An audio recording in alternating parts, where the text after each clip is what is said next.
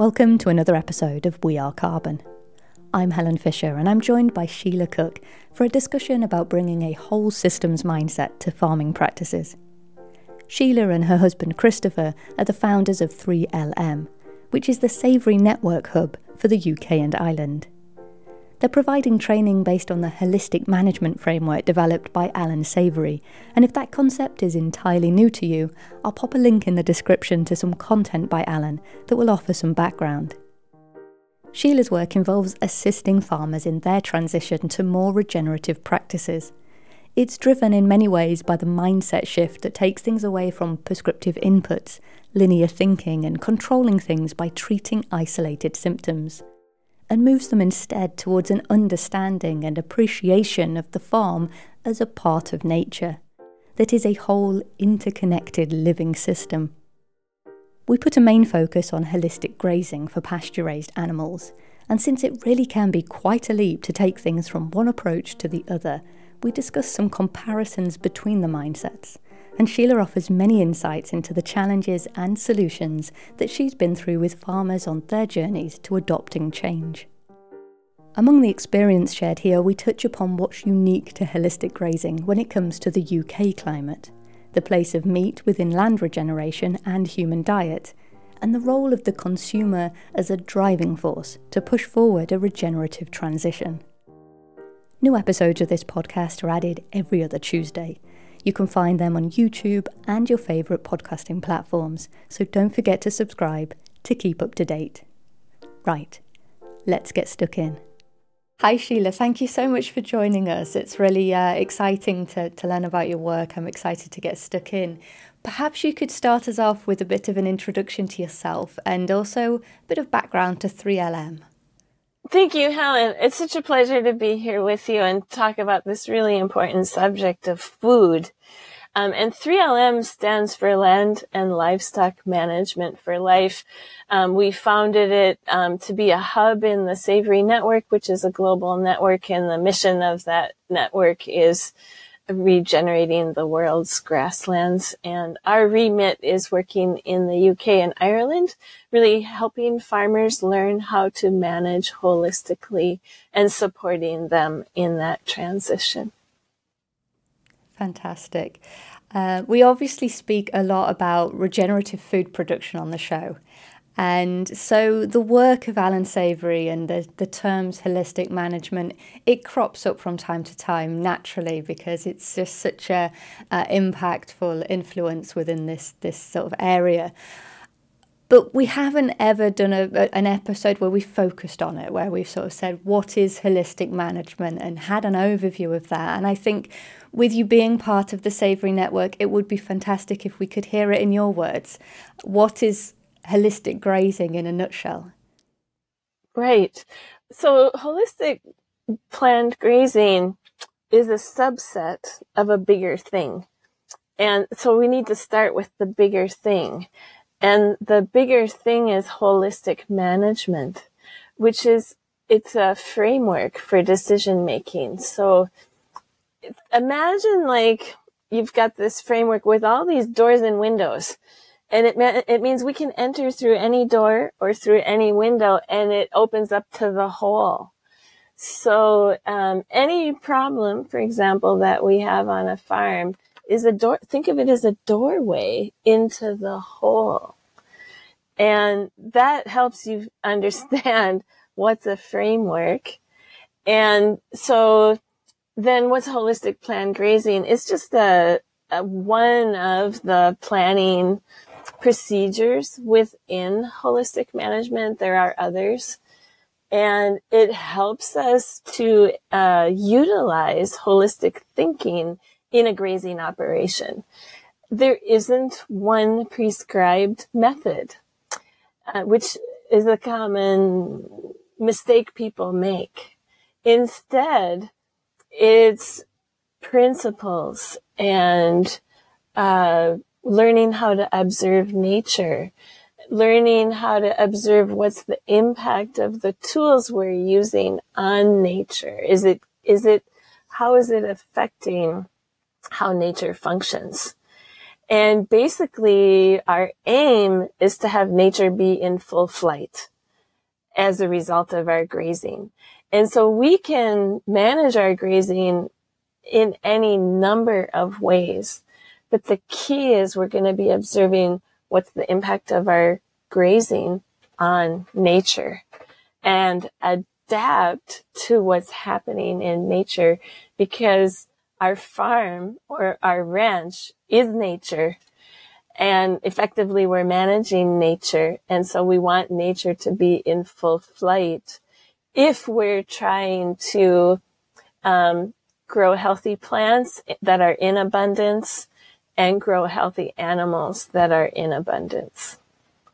Yes, absolutely. So the approach to producing food is to acknowledge that these animals, they're part of nature. Any plant that's growing, that's part of nature. So the whole farming production is considered as an ecosystem. And could you maybe underline a few aspects where it would be a different approach to what we might see in conventional farming? So if we're going to be raising livestock, for example, how would we approach those two things differently? Yeah, it's easy to make the contrast. In conventional farming, what we're often thinking about is just the money. It's all about the money.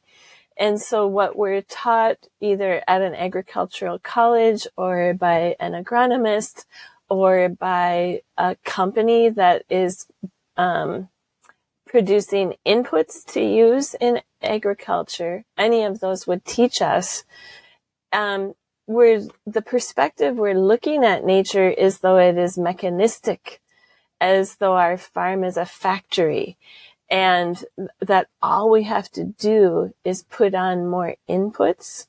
What do I mean by inputs? Things like fertilizers or pesticides or herbicides, or that we have to use medicines in our animals. That all we have to do is get the right mix of all of that and do things at the right time.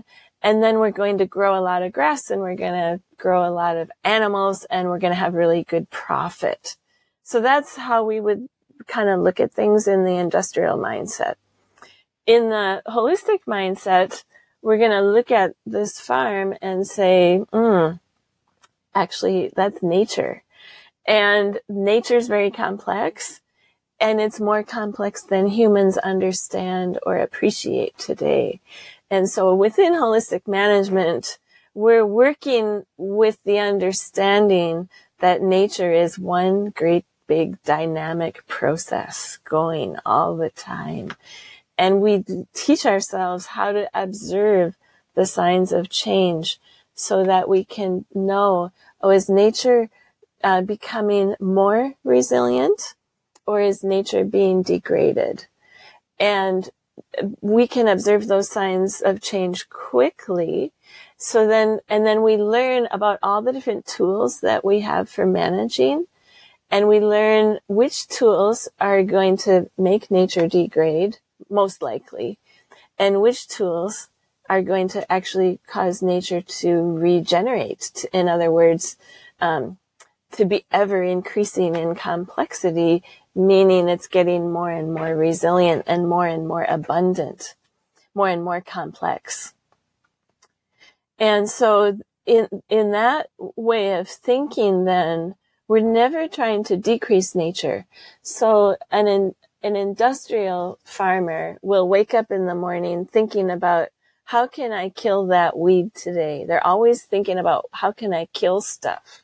Because they see that as robbing resources from the thing they're trying to grow. So that's the mindset.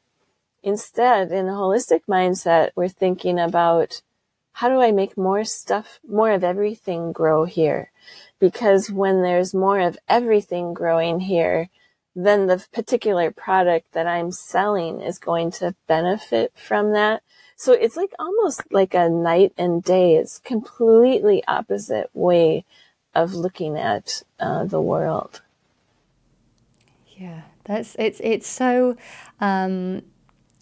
I'm trying to think of this from all different points of view as you're talking, because I have a reasonable understanding myself, but it's so interesting to hear it from all different points of view. There is a complexity to trying to describe it that takes us out of what is comfortable, I think, in terms of trying to explain it to somebody that has never come across it before. And you say, well, it's everything. It's nature at work rather than prescribing. And you can think for the farmers that are used to having the checklist and having the prescription of go out, do this, if there's a weed, kill it. You can see that this is actually quite a difficult thing to go from one to the other. I think that transition, you actually have to step back off the farm almost and anticipate it as a mindset before you can then go back and think, I'm going to treat things differently.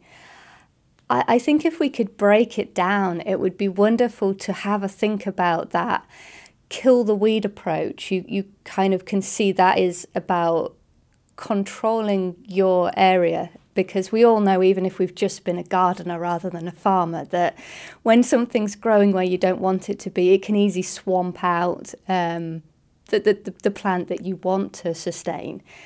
So you can understand where that has come from. If we kill the weed, then we're clearing the space, we're allowing the other plants to thrive. How instead can that weed be of benefit? How is it? Do we sort of take it back to photosynthesis and the soil life, and or is it more to do with, well, if we're killing that weed with herbicides, that is the negative impact? Is it a bit of both? That's a great question, and I really appreciated your observation that coming out of the industrial agriculture mindset is the desire to control. And the desire to control, I believe, comes out of fear. Those are tightly linked. So, and you're also right in your observation that to go from that industrial mindset all the way to that holistic thinking, that's a massive leap. And actually that person's going to go through 1, 2, 3 worldviews on that journey at least, and possibly more depending on what their center of gravity is. And that's a tremendous leap. And so you're right. It's almost not even reasonable to expect a person to make that leap. It definitely isn't. So it's a journey. And so wherever that person is, they just need to take one step at a time. They don't need to get to that holistic thinking tomorrow. That's the journey of a lifetime. I'm on that journey. I'm not totally a holistic thinker either. But I keep teaching myself how to try to do that. So then coming back to your specific question on that weed that I want to control, that's such a common issue. And there's so many issues around it. So let's take the example of a dock or a thistle, which are common weeds that arise in a pasture, or even ragworts is another one. And the temptation people have, and what they're taught to do, is at least top them, so that when they're done grazing a field, and if they've got all these so-called weeds still there, they want to cut them down, is what topping means, so that the seed heads don't blow to the neighbor's field. So there's this social imperative that, I don't want those weeds there, because then my neighbor's going to be upset with me because blah, blah, blah. Okay, so that's the story. And that's why people cut them, because they don't want that pressure. So the weed is there because every plant has a function. And those particular plants, the 3 that I named, are the sign of land in a downstretch instead of an upstretch. The land is downstretching to less complexity because of the management, usually overgrazing, could be use of inputs, could be a whole bunch of things. Anyway, the land is downstretching. And usually what that means is there's some bare soil, there's some compacted soil, there's excess nutrients, or some combination of a number of problems that nature can't cope with well. So these plants exist and come in as nature's repair plants. And so they are restoring the balance of nutrients in the soil. They're drawing minerals up from deep, like they're tap-rooted. The dock, for example, is tap-rooted. And so it can go deep, deep, deep and remineralize the soil. So all these plants are serving a specific function. Nettles come in where animals have been gathered for whatever reason, and there's a lot of excess urine. Because they love that excess nitrogen in the soil, and they're processing that and restoring that to healthy balance. And so the holistic manager is going to recognize first, this plant is an indicator plant telling me something's not right in my management. So the first thing is to ask the question, what's the underlying root cause of the problem? So we identify, what am I doing in my management that means these plants come in? Now, isn't that a much better way to go at it? Because now once I find that root cause of the problem, I just stop that. Now I don't need to top. I don't need herbicides. I don't have my neighbors yelling at me. It remedies all the problems. And then I'm never worried about it ever again. If I top those plants and keep my management going the way it is, I have a forever problem. If I get the underlying root cause of the problem, I have the end of a problem, the permanent end of a problem. And also I will change how I look at the plant. So I will probably see the plant on my farm for a long time, but I'll have peace with it because I will know, A, it's doing something functional. It's repairing my soils. So that's a good thing. I want the plant there. It's doing a job for me. And two, it doesn't matter if the seed heads blow to my neighbors because those seeds are already in the soil. And the reason they arise on my farmer's land, a neighbor's farm, is because of their management. The soil itself holds uncountable number of seeds. The seeds that are arising arise and germinate because of the life conditions that are created for them. That's so beautiful. So it's the management of the neighbor that's the problem, not your seed heads blowing across. That is not the problem. That's a really, really wonderful explanation. There's so much within that offers what I think you sort of started at this problem of control coming from fear.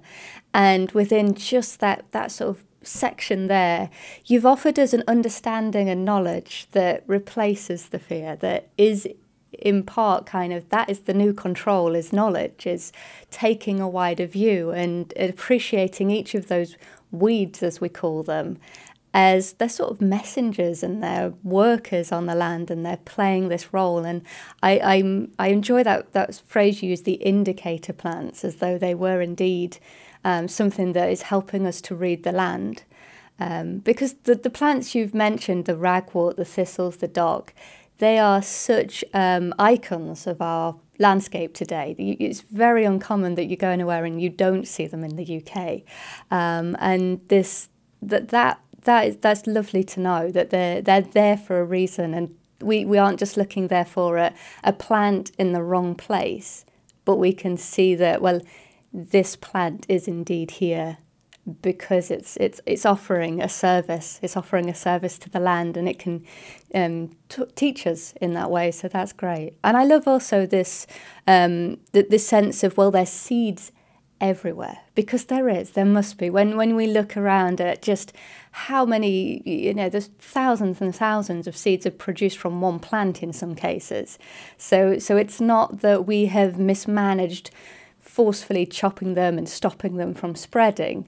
It's that they're germinating due to the conditions that they thrive in, the conditions that are suitable for them. And that gives us control in a completely new way.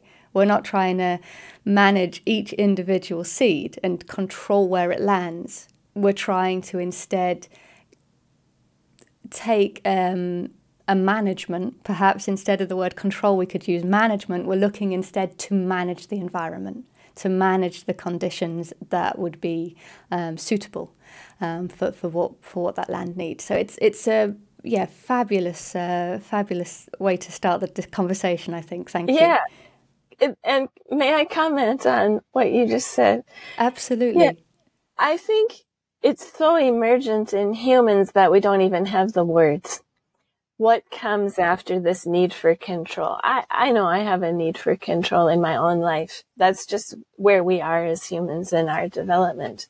But let's take someone like Gabe Brown, who's a pretty well-known holistic managing farmer in North Dakota.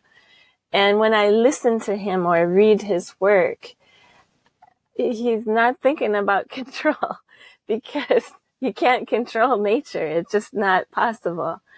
And like, he's like totally shifted like 180 degrees. So control isn't the thing. Instead, what he's thinking about is, how do I regenerate this land?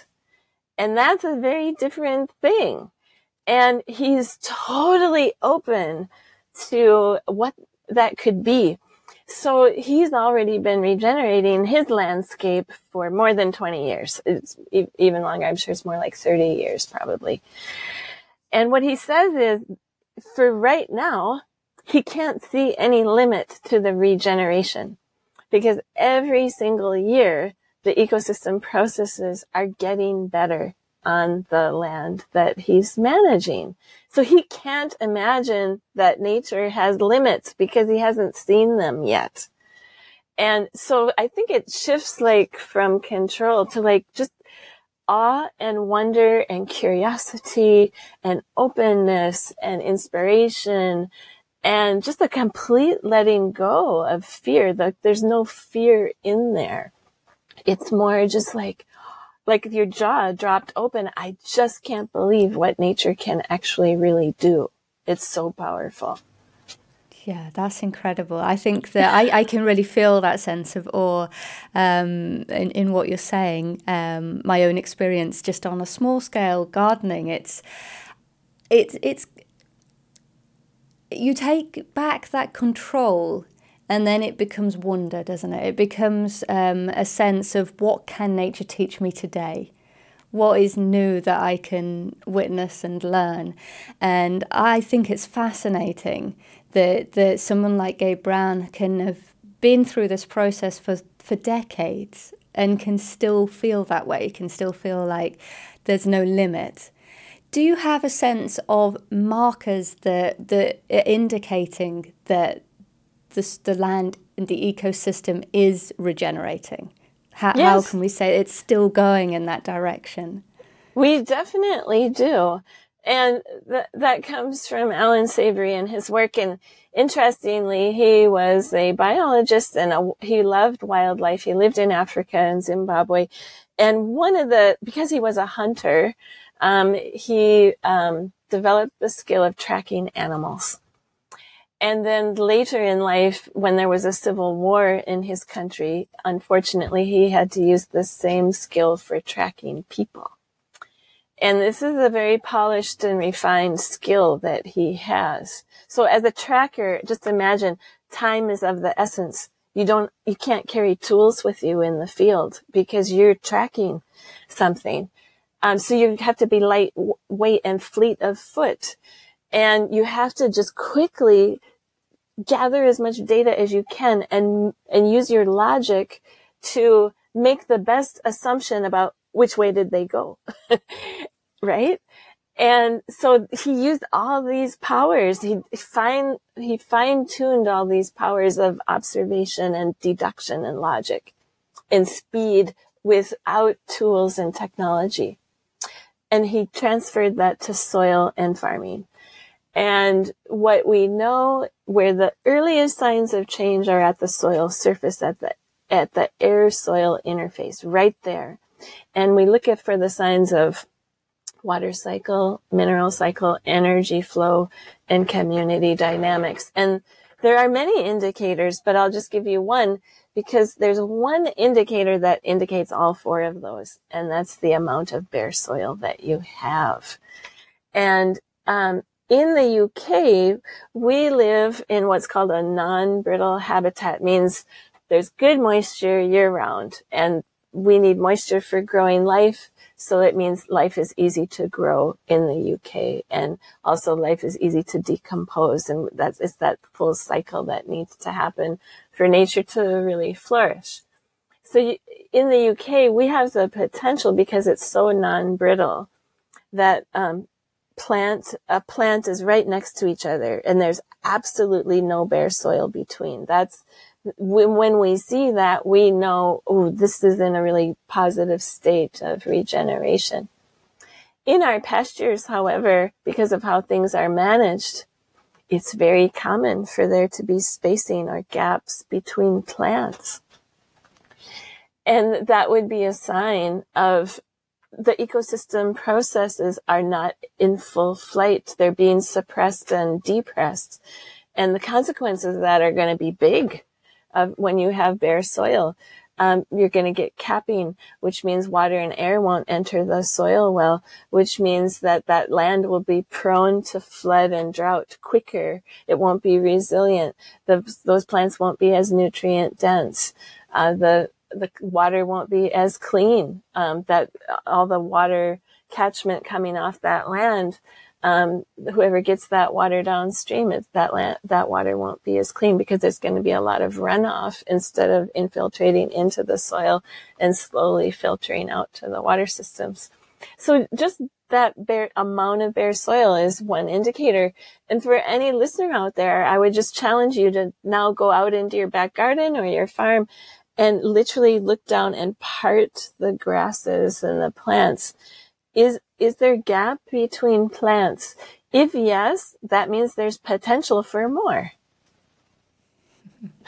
Yes, it's a very easy thing for people to do. That's given us something that we can go and check on. And I think you're right. There's absolutely so much potential. Just sort of off the top of my head, when you think about walking around and seeing there's certainly bare soil on view. So it's the interface between the plants, the roots, the sort of oxygenating and air,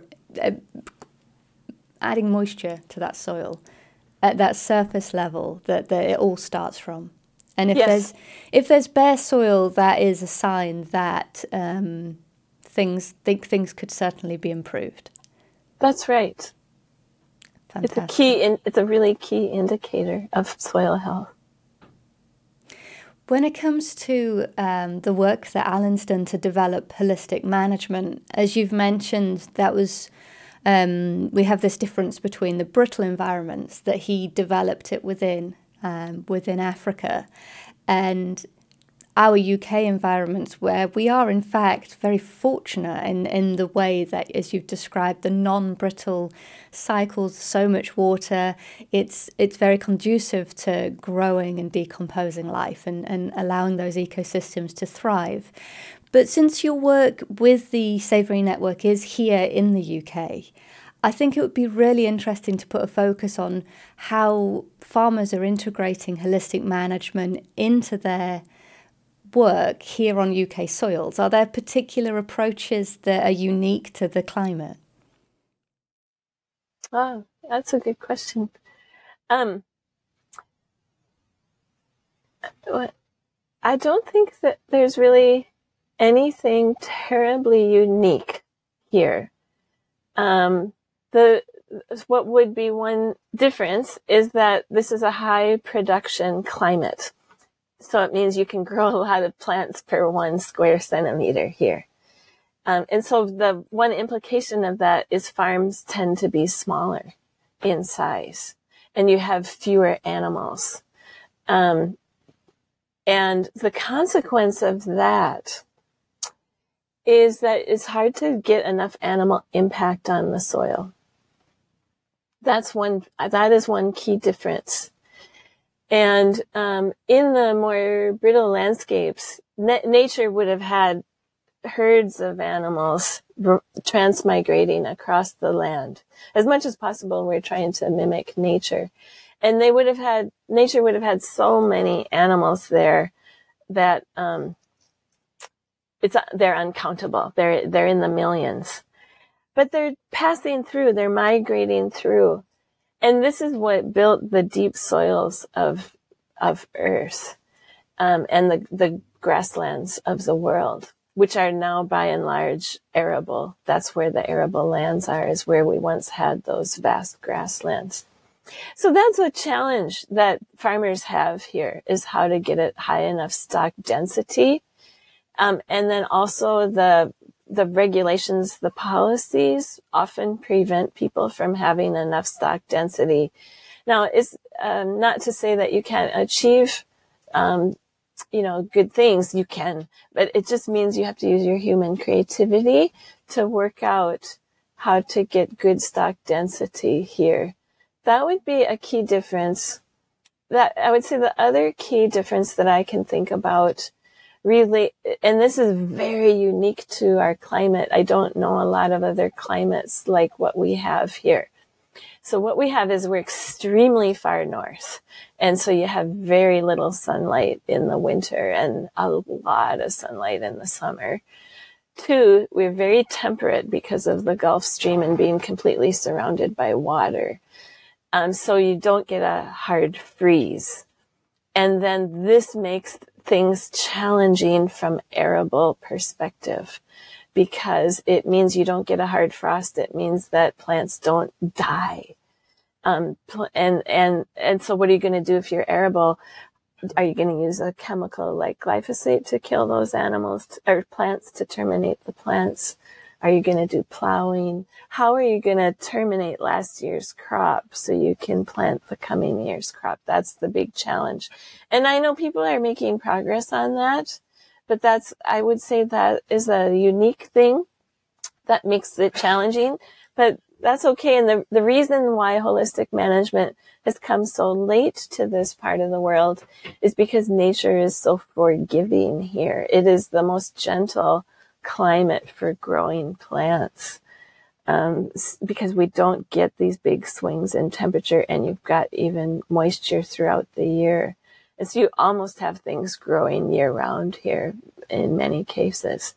And that's the challenge. But it's why it's one of the barriers actually to the adoption of holistic management, because as you've seen so far, it's such a big shift in your thinking. And so if you don't have a strong underlying reason to make the change, people don't, or they don't make enough change. They make very tiny change.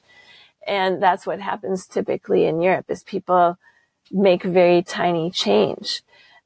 Whereas if they were in a brittle landscape, they've got huge reasons why they must change, or they're going to lose their farm. We don't have that here. That's really interesting. That is, I know how it's just a beautiful country for growing, and how wonderful and forgiving it is. I never thought of it from that point of view, that's actually the downside of adopting change, because like you say, where people are experiencing desertification and there's just nothing will grow, they've got to look for a solution. So over here, the farmers are finding that things are not as bad. They're not being let down by changes in the climate at this point. How about the dependencies that they have on all these different inputs and the price fluctuations? Do you think that is becoming more of a motivation? Temporary. Yeah, as the prices come back, then people forget about it quickly. So that, unless that were a permanent change, I don't think so. And even still, then let's say it's a permanent change, then everything adjusts to the new prices. So then it's all okay. I think it really requires, in most cases, some kind of real disaster for people to make changes. Unfortunately, that's the way it typically works for us, for all of us. Yeah, so I suppose that's human nature, and we can't change that. I think what would be interesting, if you have in mind a few farmers that you've worked with, a few examples of the farms where you teach from. Are there any stories there of how they've adopted change, maybe even why they've adopted change?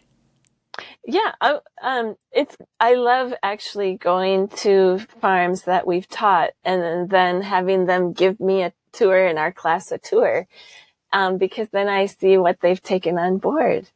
And it's so much fun to watch them grow and change over the years. And I'll just give you one example.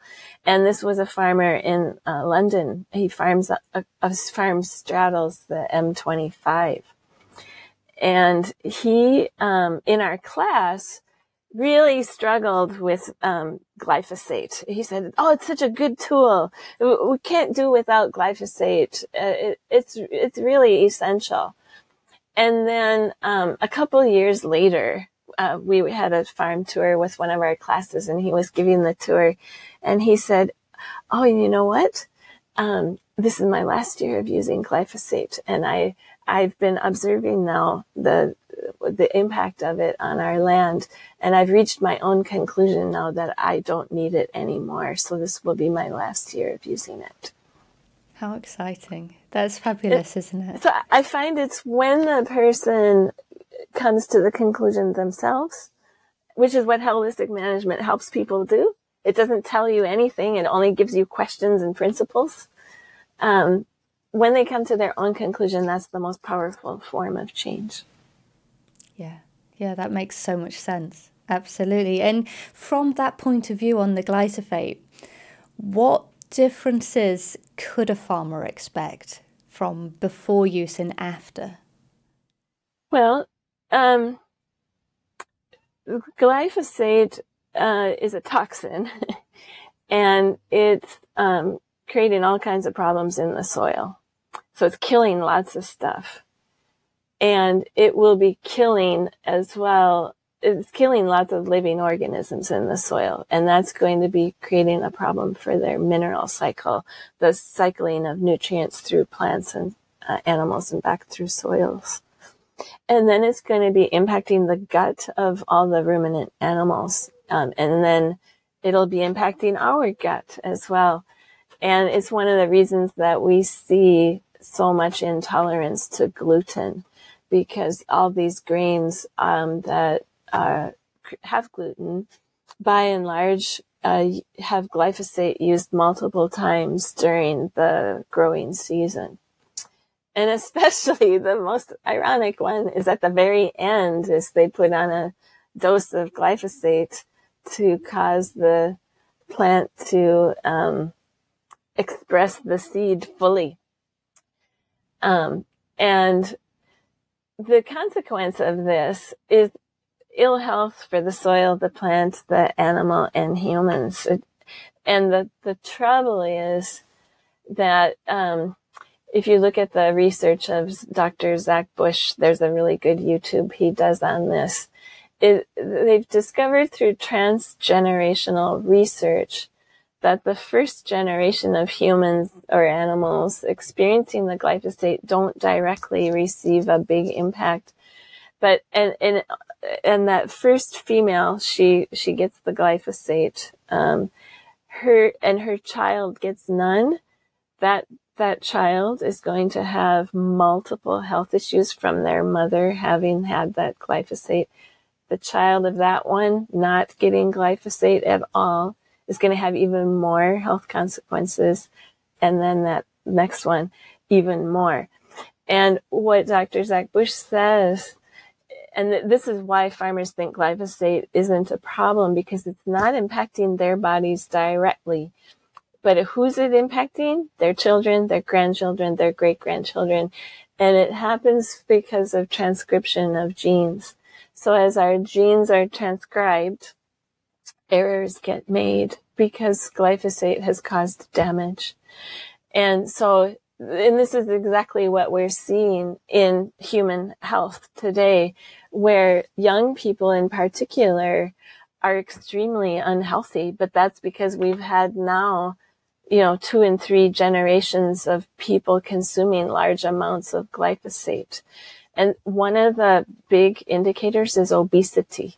And where do we have obesity? We have obesity in countries that have a huge amount of glyphosate. Cancer is another one. 1 in 2 people in America will get cancer now. So the signs are there, but you have to see the whole big picture to make the connection back to the glyphosate. If you're just looking at yourself and your farm, you're going to think glyphosate's quite a magic tool and we should keep on using it because it does all the good stuff that you want to control. That is so interesting. It's a tragic area of study, really, when we think of the impact and how widespread its use is. And I think it comes back to the motivation being lacking here because of, well, there's not enough of a disaster on the land to look to make change. It's kind of like that disaster is there. It's just much more silent, much more long drawn out, and that people have, in many ways, when it comes to declining health, we kind of create a new normal for ourselves, and we're not necessarily aware that, I should feel better than this. So it's almost like the motivation needs to come from fleeting awareness of wow, look how well I feel when I exclude this from my diet or I exclude this from my land. And like you say, people can really motivate from a place of self-learning and self-integrating that understanding. And then all of a sudden they're not going to want to look back. So there's definitely something in there in terms of a new angle to motivate from, but it's just a bigger picture, as you know, all of this is. I think what would be really interesting from the perspective of farmers, we have all of these terms these days, and I'm probably guilty of this also. We're trying to find words and phrases to differentiate the way that land is managed. So this is a sustainable practice, this is regenerative farming. But these are phrases that we're sort of using to say whether the land is being treated with love, if you like, and being revitalised, or whether it's declining. But from the farmer's point of view, this is their livelihood, this is everything that they know. And I think those terms probably rub them up in different ways depending on where they associate them. Have you got any insights on that farmer's point of view to all of this transitional talk? Are they eager to adopt regeneration on their land, or is it something that they feel a bit opposed to almost? I think that farmers, like most people, are cautious about change. And I would like for any listener that is not a farmer in particular, because it's non-farmers who have this question. Farmers get it. Any non-farmer, put yourself in the shoes of a farmer and imagine you've got land that's been in your family for hundreds or 1,000 years, which that happens in the UK. And it's now on your shoulders. And you're being asked to consider changing what your family's been doing since the last hundreds of years. How quick are you going to make that change? Because what if you lose the family farm? What if it's on your shoulders that you lost the family farm? That's a burden that you don't want to bear. So you're going to naturally be cautious. So I think we all need understanding of farmers that they're going to be cautious in making change. And I think that's the right approach. I would be the same if I were in their shoes. So now, what does that mean from the farmer's perspective? I would encourage any farmer listening to this, hey, farmers, you for a long time know how to experiment on your farm. It's called doing a pilot. Do a pilot, try it out. And don't just say, no, we're not doing it at all. Do a safe to fail pilot where if it fails, it's not going to affect you. And then dabble and learn. And then as you get confidence, then you can do more and more and more. And that's the way that you need to prove it to yourself. So I agree. Do it that way. Yeah, so that would be essentially just allowing a little bit of land that you have the resources to allow and see what you can learn from that, see how it takes. That's great. Yes. And when I look around at the farmers who do that approach, they are very successful. Yeah, wonderful. So do you find that they tend to do that experiment and then they will increase the amount of land that they're working in that way, and they sort of transitions on a scale basis? Yes, because they prove to themselves, hey, what I did this year really worked. I want more of that. Yeah, that's wonderful. It's proving itself, isn't it? It's demonstrating. Yeah. Well, that's very much a testament to the success of it. If the farmer is choosing to expand, I think just changing the sort of point of view here for the next few questions, it would be really interesting to get your perspective on this idea of whether it is good for the planet and good for the body and the health to include meat in our diets. It's a topic that's quite difficult, it's quite big and complex. But for the type of person out there, the consumer who is wanting to make healthy choices for people and for planet, what is the role of meat, and how would you explain to them that it could be a good choice? Yeah. So I used to be a vegan for like 13 years because I thought that was a healthy choice for the planet.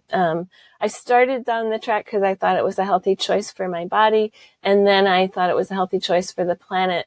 And then what I did was my husband had me watch Alan Savory's TED Talk on YouTube regarding desertification. And in 20 minutes, I learned I had made a big mistake. And a year later, I started eating meat again. And as much as possible, I try to eat meat that is grown in a way that's regenerating soil. So why should we eat meat? First off, meat has so many benefits, health benefits for us. And the reason is because ruminant animals are eating many a complex diet of plants. You know, a typical cow, when she's allowed to eat in a biodiverse pasture, she'll be eating 25 to 50 different plants in a given day, selecting the diet that her body needs on that day.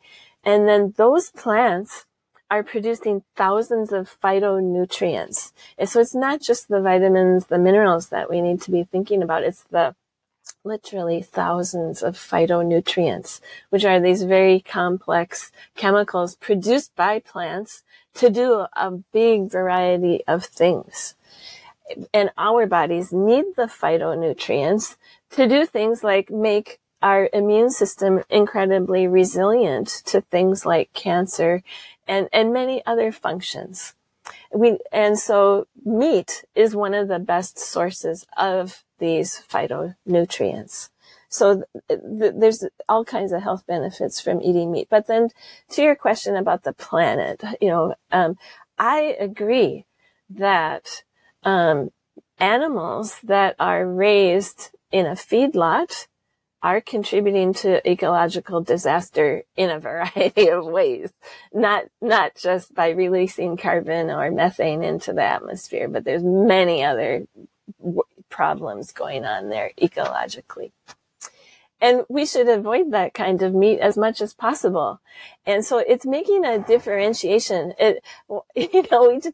We allow the media to dumb down the conversation and tell us that all meat is bad. That is just, I'm sorry, that is plain idiocy. That's the only word for it, is idiocy. If that were true, that would mean thousands of years ago, when there were many more ruminant animals than there are today, we would have been facing ecological disaster back then. So you got to ask the question, okay, 4,000 years ago, when we had more ruminant animals, how come we didn't have climate change, and how come we have it today? Could it be related to how we are raising ruminant animals? Could it be that we broke all the cycles that nature had in place between ruminant animals and predators and vast tracts of grassland? I would think that there's something that we broke, and that's the problem, not the animal. The animal is not the problem. It's It's the fact that we broke everything that nature had in place. That's the problem. Yeah, and it is such a big contrast. And just to sort of clarify on that, when it comes to those wonderful phytonutrients that you were saying that we get through the complexity of the diet, is it right to assume that we don't get that in the feedlot animal in the same way that we do of the holistically managed animal? Yes, and there's already research showing that. And moreover, we get bad stuff out of the feedlot animal. Not just that we're missing the good stuff, we're also getting bad stuff. So it's an enormous contrast. And yes. It's a complex topic. Like you say, the media dumb it down to what is a simple sort of one-liner. This is bad, this is good. And it really can't be that simple. So really, to expand on that topic, how would you advise somebody if they're looking to buy good meat or even good food, any kind of food? What should they be looking for? It's a really good question.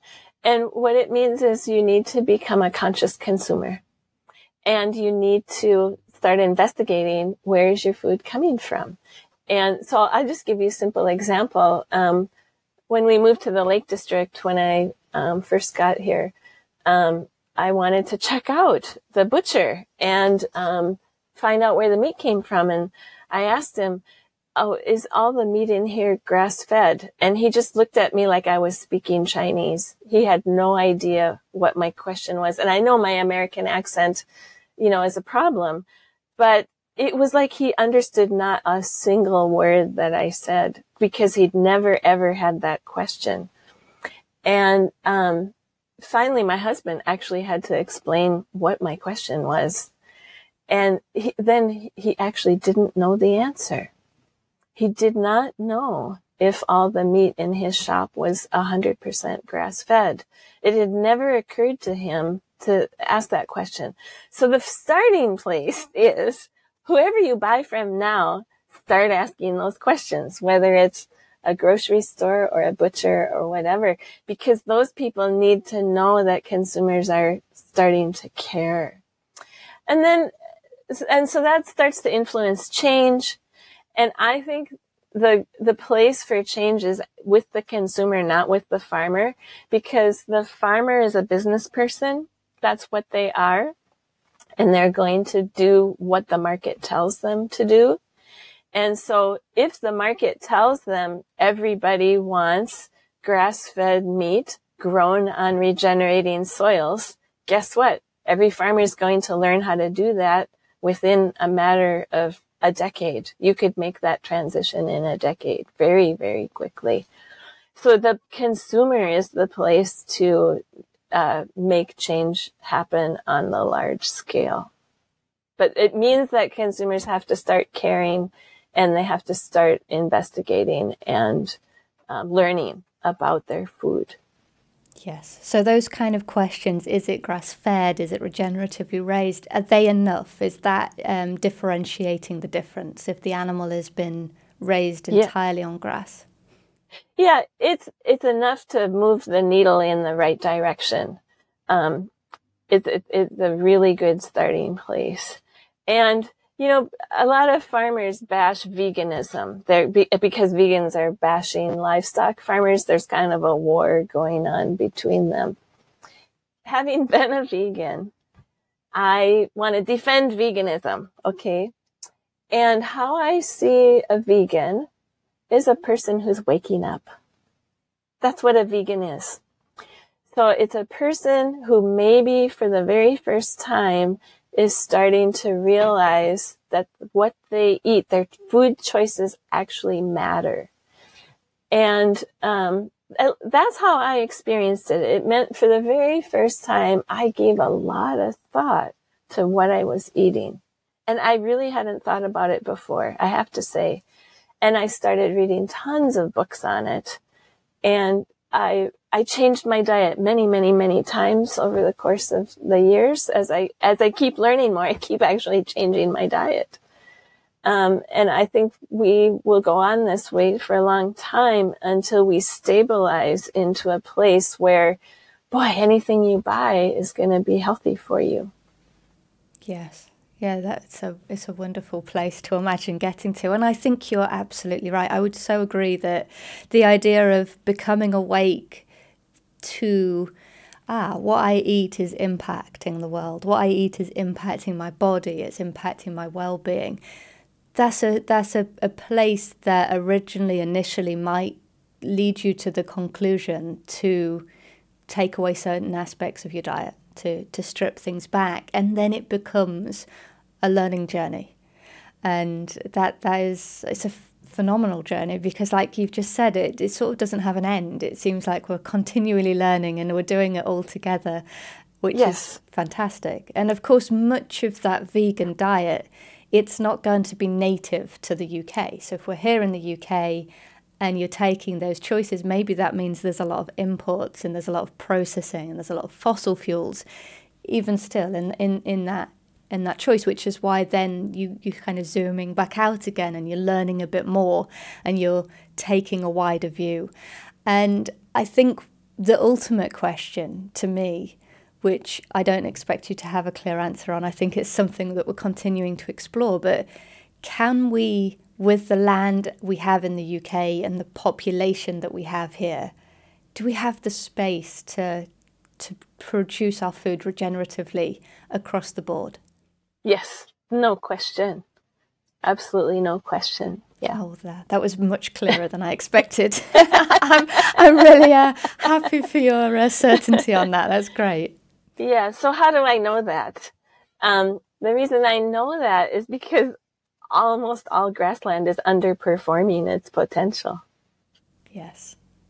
So it's about the density that can come off that same land. Mm-hmm. If you were managing all of our grasslands holistically, first off, you would not need all the chemicals. And so that would improve the health of the soil, the plants, the animals, and humans straight away. But then secondly, you would grow 2, 3, even 4 times as much grass as is grown today. And so what you can do with that is kind of up to you. You can reduce the amount of grain that animals are eating, which would be really good because ruminants don't naturally eat grain in large quantity. They naturally eat it as a seed head in a field. So it's going to be a tiny bit of their diet, but they don't eat it in mouthfuls. And this causes their rumen a lot of problems. And it's why grain-fed animals have to take a lot of antibiotics, because the food they're eating is actually making them sick. So we would grow a lot less grain for animals then. And then that land could be freed up. And what would you grow on it? Well, that would be wonderful market gardens for growing fantastic vegetables for people. Or rewild it. You maybe don't even need it, but definitely there's no question that we can be 100% growing all the food that we need and exporting food, the surplus, for sure. I love your confidence on that. That's fantastic. Really, really optimistic. And I think one last thing then, we've talked about the complexity of the system of grazing and managing the land, the mindset change. We've kind of talked about how challenging that is for the farmer, and there's different roadblocks and barriers, and there's the transition. But for the consumer, you've said their role is huge. Their role is motivating on this other avenue, the farmer, to make those changes. So it's so important to educate the consumer. I wonder if you've got any thoughts on what kind of radical change on consumer education might look like. Are there different avenues we might need to take for that? One thing is, I think we need to educate school children, because when we educate school children, then they'll grow up as a wise consumer. So that would be ideal, is just educate all the children. Then in the interim, then what do you do with all the families, who are busy? I'm now 61, but I remember being a working mom and having a family and needing to feed them and just trying to figure out how was I going to get nutritious food without buying ultra processed food buying whole foods and cooking it, and working a really hard job, I was working about 50 hours a week on average. And take care of my son and my husband and all that. I know that is really hard, but I did try to do it. And I think I know I made mistakes, but I did try. And, boy, did I learn a lot from it. I think people need to try, and they need you do not, as a working mom, have to use ultra processed food. Okay. So this is the thing I learned that I need to add. As a mom, and I would decide what we ate and I would cook it. I learned lots of tricks, and these tricks I think are not known. And somebody needs to do a podcast on this. I keep challenging people. They need to do this. But I do things like make double the food we need this meal because it's going to become lunches or next week's meal, put it in the freezer, blah, blah. And there's lots of tricks you can do, like while you're preparing this lettuce for today, also prepare it for tomorrow and then just stick it in the fridge in special containers so that it stays fresh and when you need. And it's just all this stuff saves time. And plan. Like, your schedule for the week. So, on Friday, I've got a super busy day. So I'm going to use the chili I made last week in the freezer and serve that on Friday. Whereas on Saturday, I've got lots of free time. So I know somebody that what she did Saturdays was the time that she and her 2 kids made breakfast for the entire week, and they'd make pancakes and sausages and bacon, and they would prepare it and they'd stick it in containers, and that was in the freezer, and all of them could have good breakfast for the whole coming week. There's oodles of tricks like that, but it's hard to learn them. And someone needs to do a podcast and teach young people how to cook so that they can have a career and eat good food at the same time.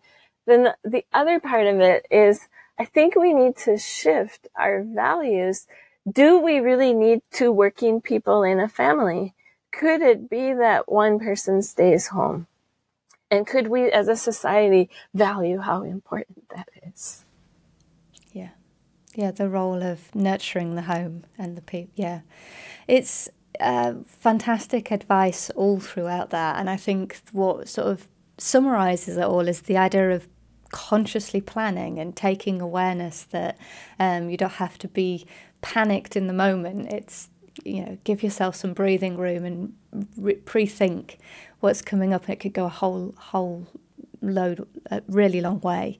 I think that's fantastic, and I think it's really hits it on the nose to teach the young children, because that's an opportunity that's already there, in the sense that they're sort of learning these new concepts every day, and why not learn something that's going to put them really on track to encompass these ideas throughout their life. So yeah, fantastic advice. Thank you so much. It has been a really insightful and a huge pleasure to be able to have this chance to speak with you.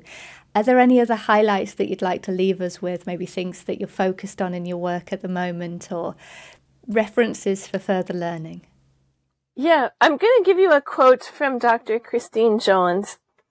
She said, "We need to consume twice as much meat, 3 times as much fruit, and 4 to 5 times as many vegetables to obtain the same amount of minerals and trace elements as available in those same foods in 1940. So the human immune system is breaking down because of what we're eating. And so every human needs to know that and needs to care about it. And I think every human needs ecological literacy. And we need to learn it in schools, because we're not learning it in schools. Then as adults, we all need ecological literacy. If you're interested in that, then I recommend reading the book Holistic Management by Savory. You can also take classes, and hubs around the world are teaching classes. If you want to find out about classes in the UK, just go to 3lm.network, or you can write to us at info@3lm.network. And I'm really happy to speak with you and help answer any questions that people have. Fantastic. Thank you so much. And it's been a pleasure to speak with you. Thank you, Helen. Thank you so much for inviting me. And thank you for listening to this episode of We Are Carbon. New episodes are added every other Tuesday, so don't forget to subscribe to keep up to date. It's a huge help to the show if you'd like to add a thumbs up or a review on whichever platform you're listening on. And let's keep figuring this all out together.